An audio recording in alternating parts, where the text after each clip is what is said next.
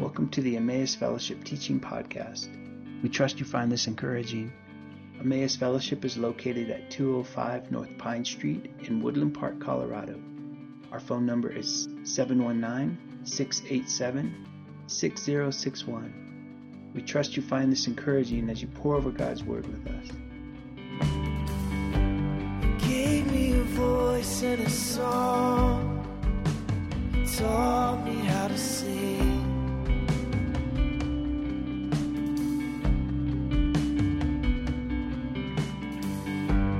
Now I have brothers and sisters, gave me a family.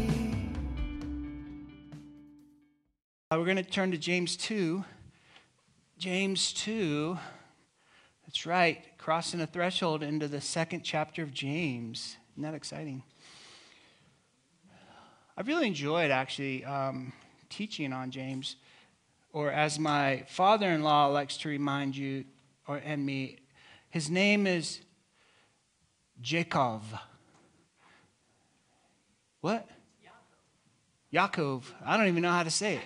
So Yaakov, so it's Jacob, basically. His original name was Yaakov. If he was here and speaking Hebrew, he would say that. And so would all the other Jameses in the Bible. So Jacob, as we would say it in English. James, as they translated it, I have no clue why, but that's what it is. So let's read Yaakov, chapter 2, verses 1 through 8. My dear brothers and sisters, fellow believers in our glorious Lord Jesus Christ, how could we say that we have faith in him and yet we favor one group of people over another? Suppose an influential man comes into your worship meeting wearing gold rings and expensive clothing, and also a homeless man in shabby clothes comes in. If you show special attention to the rich man in expensive clothes and say, "Here's a seat of honor for you right up in the front," but you turn and say to the poor beggar dressed in rags, "You can stand over there. Sit over there on the floor in the back," then you've demonstrated gross prejudice among yourselves and used evil standards of judgment. So listen carefully, my dear brothers and sisters. Hasn't God chosen the poor of this world's eyes to be those who are rich in faith? And won't they be the heirs of the kingdom realm he promised to those who love him? But yet you insult and shun the poor in your efforts to impress the rich. Isn't it the wealthy who exploit you and drag you into court? Aren't they the very ones who blaspheme the beautiful name of the one you now belong to? Your calling is to fulfill the royal law of love as given to us in the Scripture. You must love and value your neighbor as you love and value yourself. For keeping this law is a noble way to live. But when you show prejudice, you commit sin and you violate this royal law of love. I want to pray and let Jesus speak to you in this scripture. Jesus, thank you for your kind words of encouragement to us this morning, and they may even feel like a challenge. But Lord, we just want to thank you that in this, you're bringing us towards truth that will set us free. And so we welcome your words. We welcome the word. And we thank you that you, as the word, are speaking. And we want to be not only hearers of your word, but doers as well. And so help what we hear inform what we do. And I pray this in your name, Jesus. Amen. Now, if God wants to speak to you about your relationship with the poor or your relationship with the rich, then I'll let him do that. That's not what I'm going to do today. I'm actually going to capitalize on the first verse of this where it says, if you are believers in the glorious Lord Jesus Christ and you have faith in him, and yet you favor one group of people over another, how can you do that? Those do not go together. So I'm actually going to focus more on this overarching sense of one group of people over another. Okay? Now, it makes sense to me why James would teach related to the rich and the poor, because if you remember, James is writing this letter to dispersed believers in Jesus Christ. These were people who had been born and raised in Jerusalem. These are people who had come into faith in Jesus Christ, and then because of persecution, they actually had to leave their homeland. So these are displaced people. Some of them left family legacy. Some of them left land that had been in their family line for generations. Some of them left a lot of wealth. Some of them had to flee and move to parts of the world where they did not have favorable reputation or family ties or community networking that would afford them a hand up in their community. And many of them were poor. Many of them were probably still wealthy. Some of them took their riches with them. I'm just saying that it's interesting to me, and there's also a lot in here related to how it's not just about wealth. It's not just about money. It's actually about, political connection based on the power and influence of those who have. So there is some of that woven in here, but that's not actually what I'm going to talk about so much. The title of this message is actually a question. And the question, it's kind of like a backdoor approach to what James is here saying. And the question is this: who are your Ninevites? Now, before we go into that too deep, I want to ask the question, what does God hate? It almost seems like in our culture, in our postmodernism and thoughts related to relationships with God, relationships with other people, could it be said that God actually hates? I want to draw some interesting, I want to draw from the Old Testament and bring us into the New. I want to draw from Proverbs. I want to draw from Psalms. I want to draw from the stories related to God's interaction and relationship with people that we could, if we read the scripture, we could say that God hates them. Proverbs 6, verses 16 through 19. So clear. There's no shadow in this. It literally says this: there are 6 evils God truly hates. There's no second guessing this. And then it says, and the 7th is an abomination to him. All right, you ready for the list? This is Proverbs 6, 16 through 19. These are the answers to the question, what does God hate? Putting others down while considering yourself superior. Spreading lies and rumors. Spilling the blood of the innocent. Plotting evil in your heart towards another. Gloating over doing what's plainly wrong. Spouting lies and false testimony. And stirring up strife within the community. These are entirely despicable to God. You thought there was going to be a different list, didn't you? And Proverbs 8:13 tells us that the fear of the Lord is to hate evil. So it's like, okay, so we have these connections here in Proverbs where this is what God hates. And for us as people, if we're going to be with God, then we have to hate what's evil. We have to hate the things that God hates. And this list is what God hates, and it's associated with the behavior of people. So that begs the next question. Who does God hate? In a word, evildoers.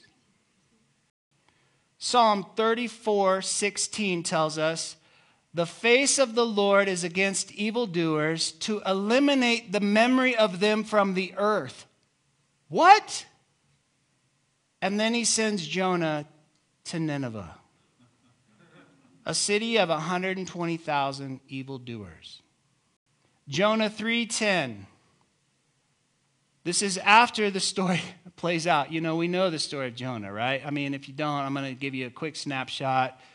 He gets sent by God reluctantly to go to Nineveh. He rebels against God because he doesn't want to go to Nineveh because he actually hates these people. Because like a good follower of God who fears the Lord, he hates what God hates and he hates who God hates. And so he goes the opposite direction.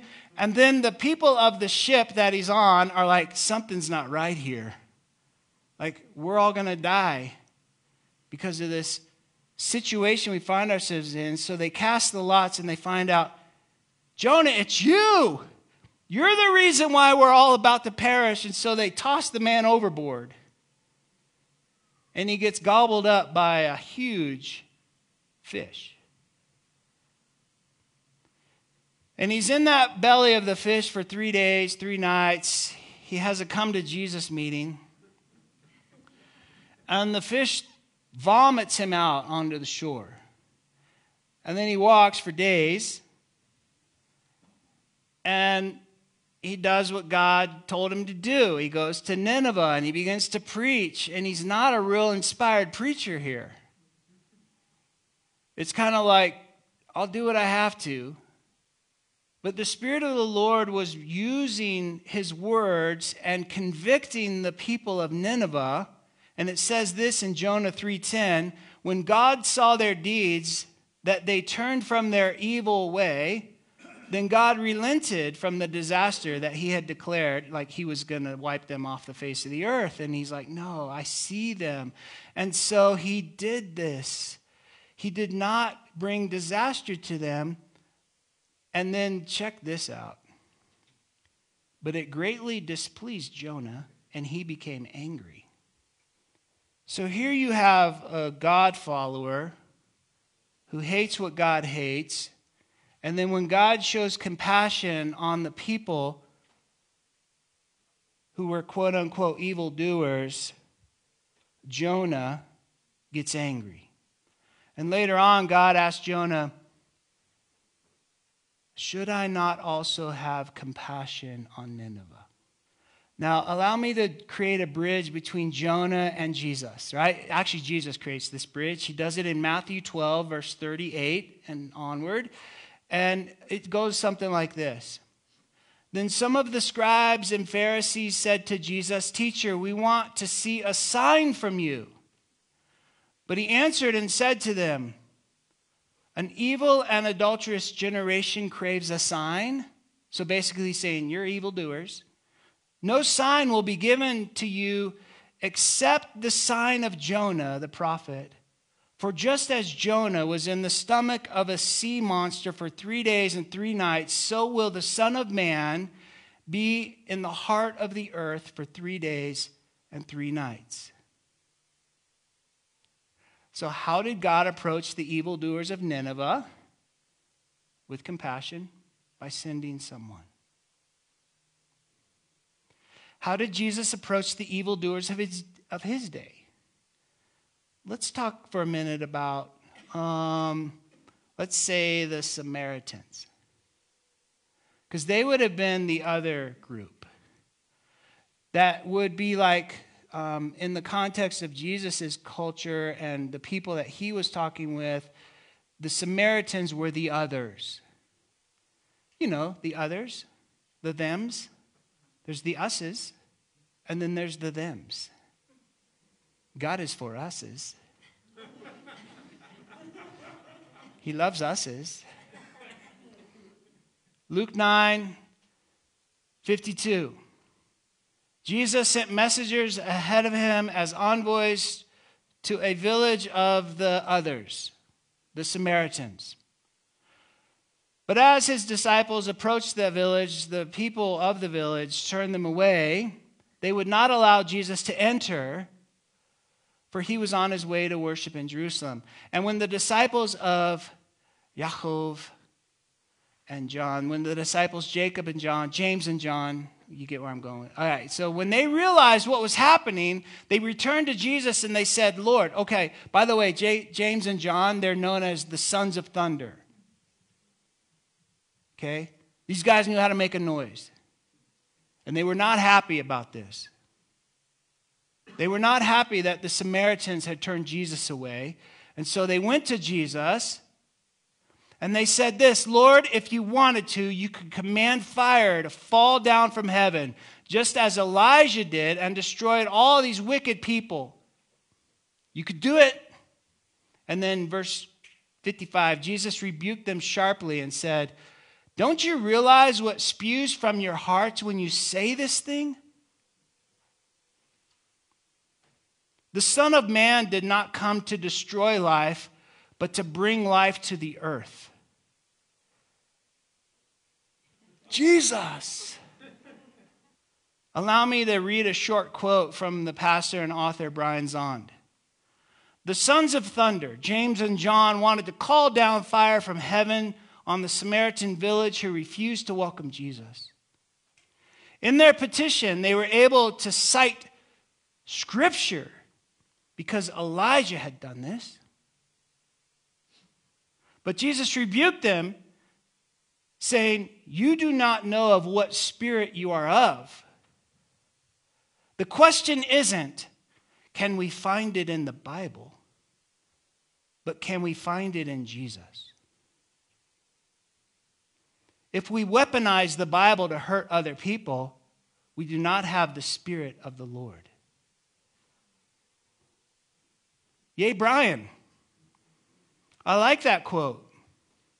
So Jesus' relationship with the Samaritans, as you'll remember in John 4, starting in verse 5, when Jesus arrived at the Samaritan village near the field of Yaakov, Jacob, that he had given to his son Joseph, wearied from his long journey, he sat on the edge of Jacob's well, and he sent his disciples to the village to buy some food, for it was already in the afternoon. And soon a Samaritan woman came to draw water, and Jesus said to her, give me a drink.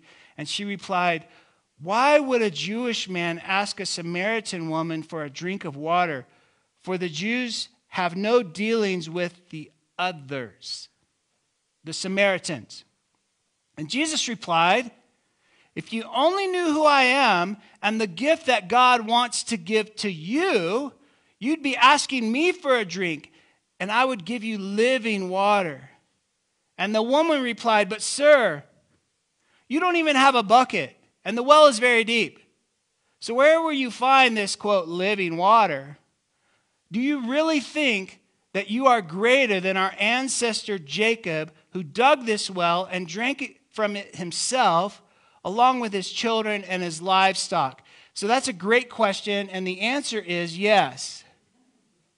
Because Jesus says this, if you drink from Jacob's well, you will be thirsty again, but anyone who drinks from the living water that I give, they will never be thirsty again.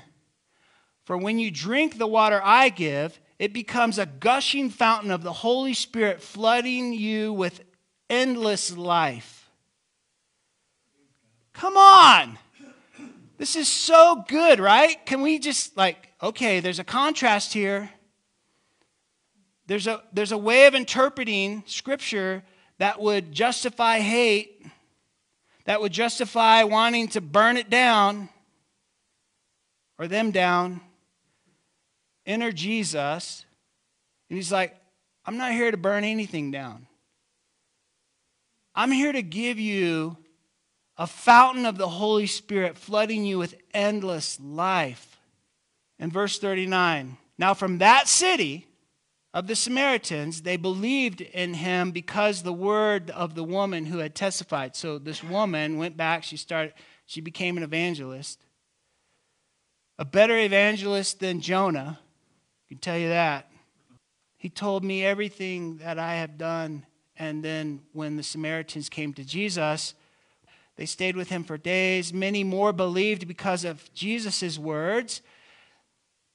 And there they were saying to the woman, it is no longer because of what you say, but because of what we hear for ourselves, and we know that this one truly is the Savior of the world. Of what spirit do we categorize people in our hearts?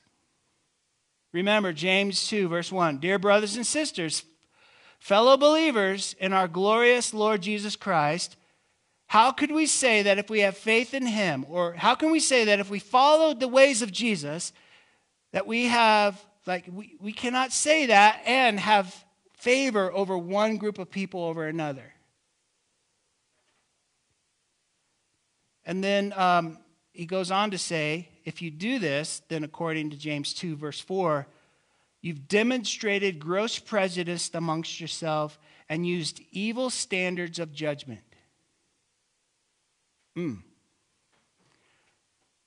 If not the Spirit of Christ, then by what spirit do we hold standards to judge another person?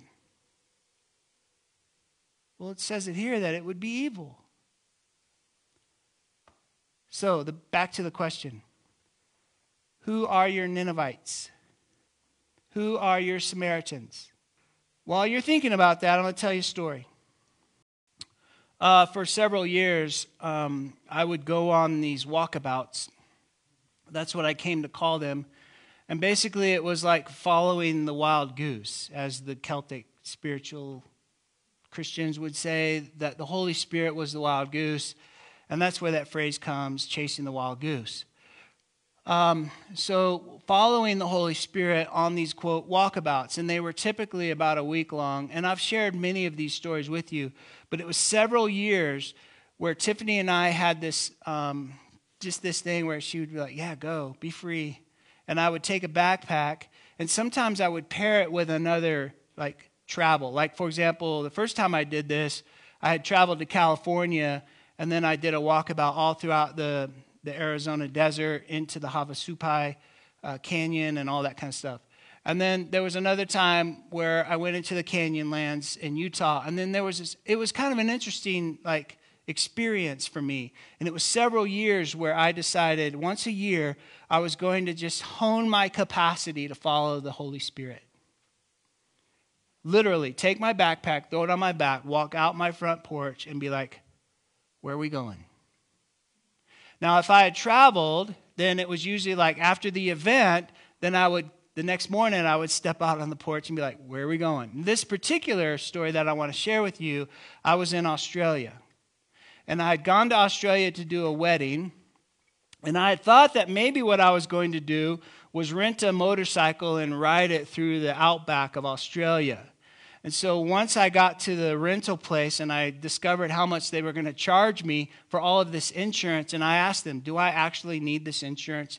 And they're like, trust me, mate. A kangaroo will jump out and try to kill you. So I decided, okay, maybe I'll take half of that money and I'll just buy a plane ticket and I'll fly down to Tasmania. So I flew down to Tasmania, following the wild goose. And I get down to Tasmania, and I go into the gear shop because I had my backpack on, but I couldn't fly with my combustible fuel. So I'd go to the gear shop, and I had to buy the fuel that I was going to use to do the overland track, which is throughout the island of Tasmania. That's what I thought I was going to do. But when I got to the gear shop, and they were asking me about my gear, and I told them about my tarp that I had, and my stove that I had, and my this that I had, they're like, wait, you don't have a tent? It's like, no, I have a tarp. Have you ever heard of a jack jumper? I was like, nope. And they described what it was. It's like this ant that's 5 times more venomous than a hornet or whatever. He goes, have you ever had an allergic reaction to a bee sting? I was like, yeah. He goes, trust me, mate. That jack jumper is going to kill you. So I was like, strike 2. Not going on the overland track. So now I'm kind of dejected. I had my fish and chips, and that made me feel better. And I walked down to the pier in Hobart, and I saw this wooden tall ship from the 1800s. And it had a a banner hanging off the side that had the name of it, like Outbound Voyages, and it had a phone number. And so I went over to the payphone. You guys remember those? And I dialed it up. And I was like, so I'm standing here looking at your boat. It's beautiful. When are you guys going to sail out? And they were like, tomorrow morning at 7 a.m. And I was like, do you have room for another?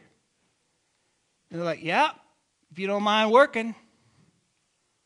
And so I paid them a little bit for the food I was going to eat. And I hopped on the boat the next morning. And I met the first mate. And we were going to sail down the Southwest Cape, whatever Cape that is. And we were going to go to Captain Cook's kind of a staff, whatever. It was just like a dream. I was like, yes, sign me up. And so I get on the boat the next morning, and the boat takes out through the harbor, and it's about getting ready to go to open water. And that's when I met the captain of the ship.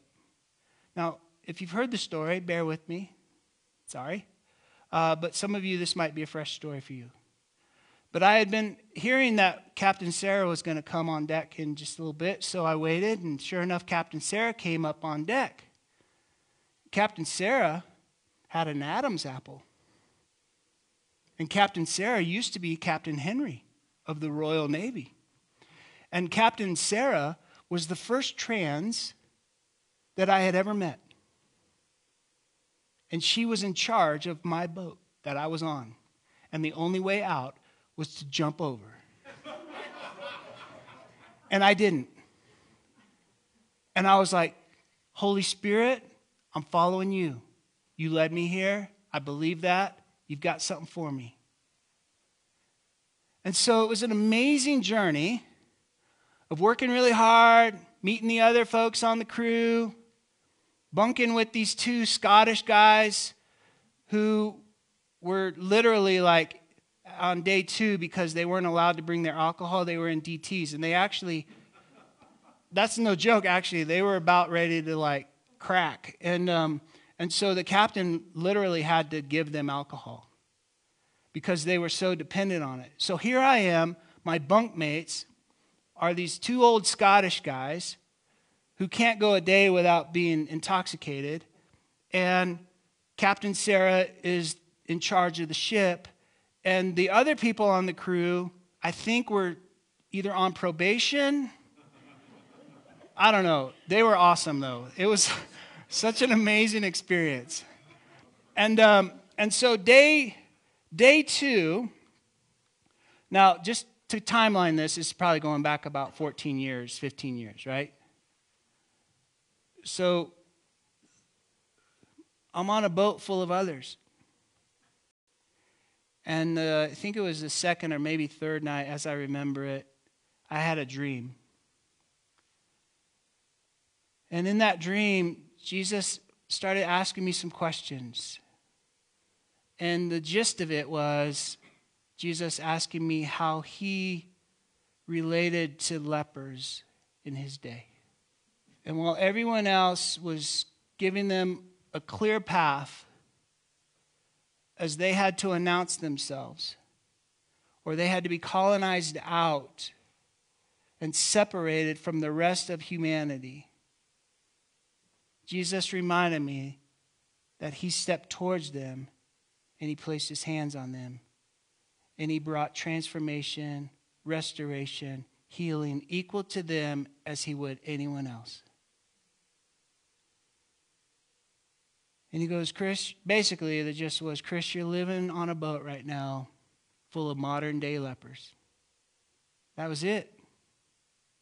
That started my trajectory towards a deconstruction of a purity culture that I had been raised in, that demonized people who were different, that put people in the others category all the time, that made very little room for me to have relationship with people who did not think the way that I did, who did not behave the way that I did, who were different than me, and it set me on a trajectory towards understanding the heart of compassion that Jesus brought to the earth towards the others. And basically, out of James here, what I'm drawing from is like we cannot have an us and them mentality, whether it's with the poor and the rich or fill in the blank. I find it interesting, when Jesus sees your Ninevites, when Jesus sees your Samaritans, when Jesus sees the people that you have a struggle with. Now, let me just kind of again, not to draw any specific group out, but I just want to help make this connection because this may seem a little ethereal to some. So I want to make it a little more concrete because maybe your Ninevites are pro-choice. Maybe your Ninevites are in the LGBTQ community. Maybe your Ninevites are progressive left-wing. Maybe your Ninevites are actually radical right-wing evangelicals. I don't know who your Ninevites are. But Jesus is a great deconstructionist. And the Sermon on the Mount points to his capacity to say, look, you have always heard it said this, that, and the other thing, but I am telling you this. Jesus as the restorer, not the destroyer. What is Jesus restoring on the Sermon on the Mount? I mean, there's many things that Jesus is restoring, but one of the things that I think Jesus is restoring, and we're going to get to it here in Matthew 5, is the compassionate desire of God the Father towards people. And one of the things that Jesus is deconstructing in this sermon is the prejudice of man that uses division to justify evil standards of judgment.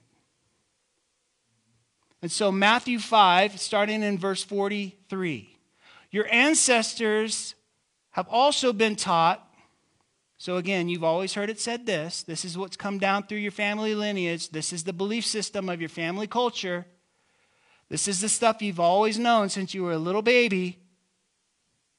Love your neighbors, hate the one who hates you. However, here's Jesus, the deconstructionist. But let me pause there. There's a difference between a deconstructionist and a restorer. And let me just say that Jesus is a restorer. A deconstructionist is willing to come in with a wrecking ball, and a restorer is willing to find a priceless piece of art that had been smeared over with varnish and debris and junk over the course of many decades or generations. And the restorer painstakingly, patiently, and carefully removes the grime to reveal the priceless piece of art. So what is Jesus restoring? There has been grime. There has been all sorts of junk that has been added to what God's intention has always been, now revealed in the man Christ Jesus. Jesus is the priceless piece of art. And again, it's the compassionate desire of God the Father towards people. Period. So I say to you, love your enemy and bless the one who curses you. Do something wonderful for the one who hates you. And respond to the very ones who persecute you by praying for them. Priceless. For that will reveal your identity as children of your heavenly Father. You're going to reflect this priceless peace when you do this. He is kind to all. I'm going to say that again. He is kind to all. By bringing the sunshine to warm them and the rainfall to refresh, whether a person does what is good or evil. What reward do you deserve if you only love the lovable? Don't even the tax collectors do that? I love that little play there because it's like they're the others. How are you any different from others if you limit your kindness only to your, quote, friends? The people who fit into your sphere, the people that you feel most comfortable with? Don't even the ungodly do that? But since you are children of a perfect Father in heaven, become perfect like him. Reflect that priceless piece of art that, as you read during worship, lives in you. And it's no longer you who live, but Christ, the essence of who Christ is, who lives in you and through you. So friends, let's listen to James and allow the Holy Spirit to search out any favoritism we might have, any judgment against others we might have. Allow your hearts to connect with the passions of Jesus, the compassions of the Lord towards other people, even for evildoers in your sphere. Again, James 2, verse 8. Your calling is to fulfill the royal law of love as given to us in this scripture. You must love and value your neighbor as you love and value yourself. And isn't that great? Because wasn't it Jesus who told the story about loving your neighbor? And the question was, who's my neighbor? And then he tells a story about a Samaritan being awesome. For keeping this law is the noble way to live.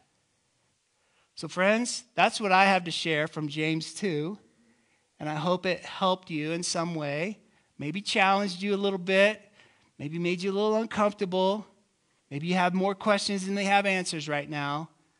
Let me just say that I'm grateful for that journey that the Lord took me on that tall ship around the southeast cape of Tasmania. Because it helped me connect more deeply with his compassion for all humanity.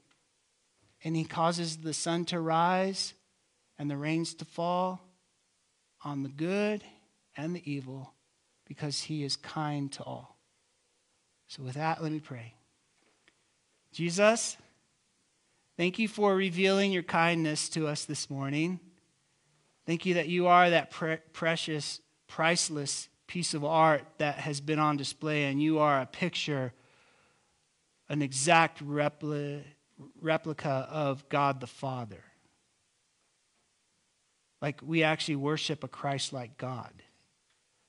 Like Jesus, you said, when you see me, you've seen the Father.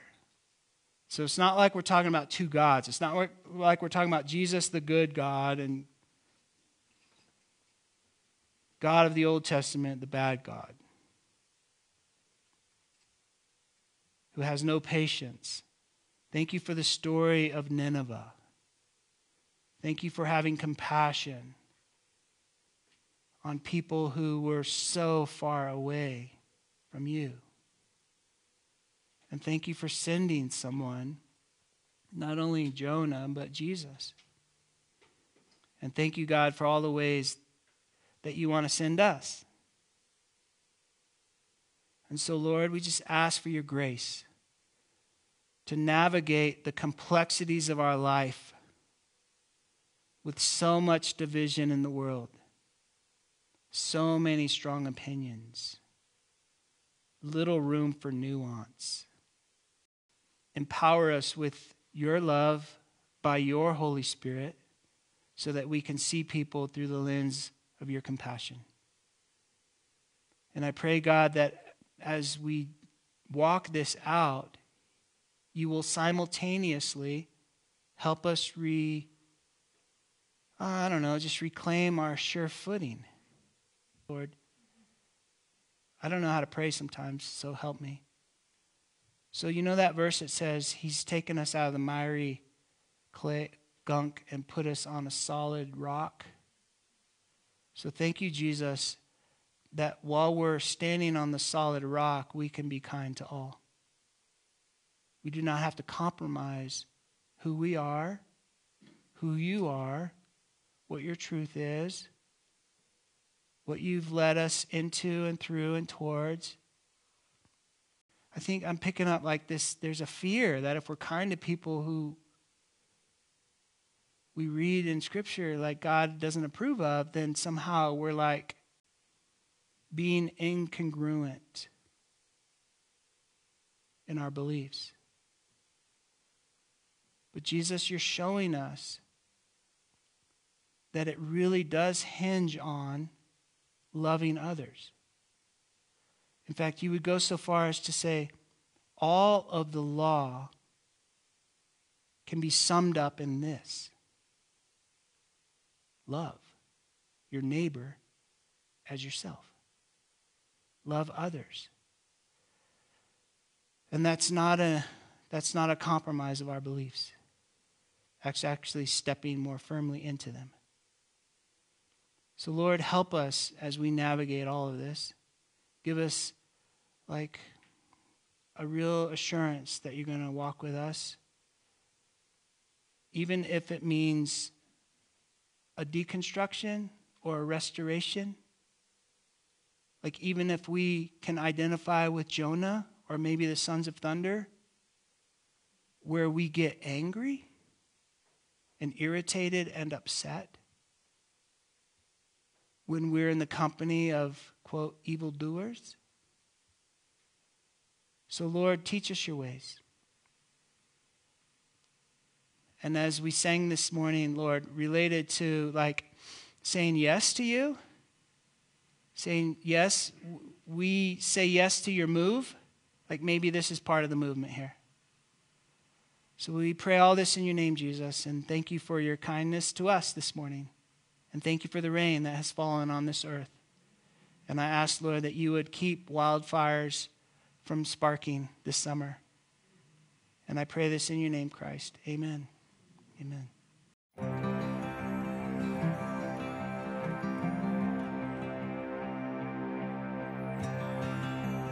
It's our joy to offer these podcasts. We sure hope you enjoyed it. If you have any questions, any prayer requests, feel free to drop us a line at emmausfellowship@icloud.com.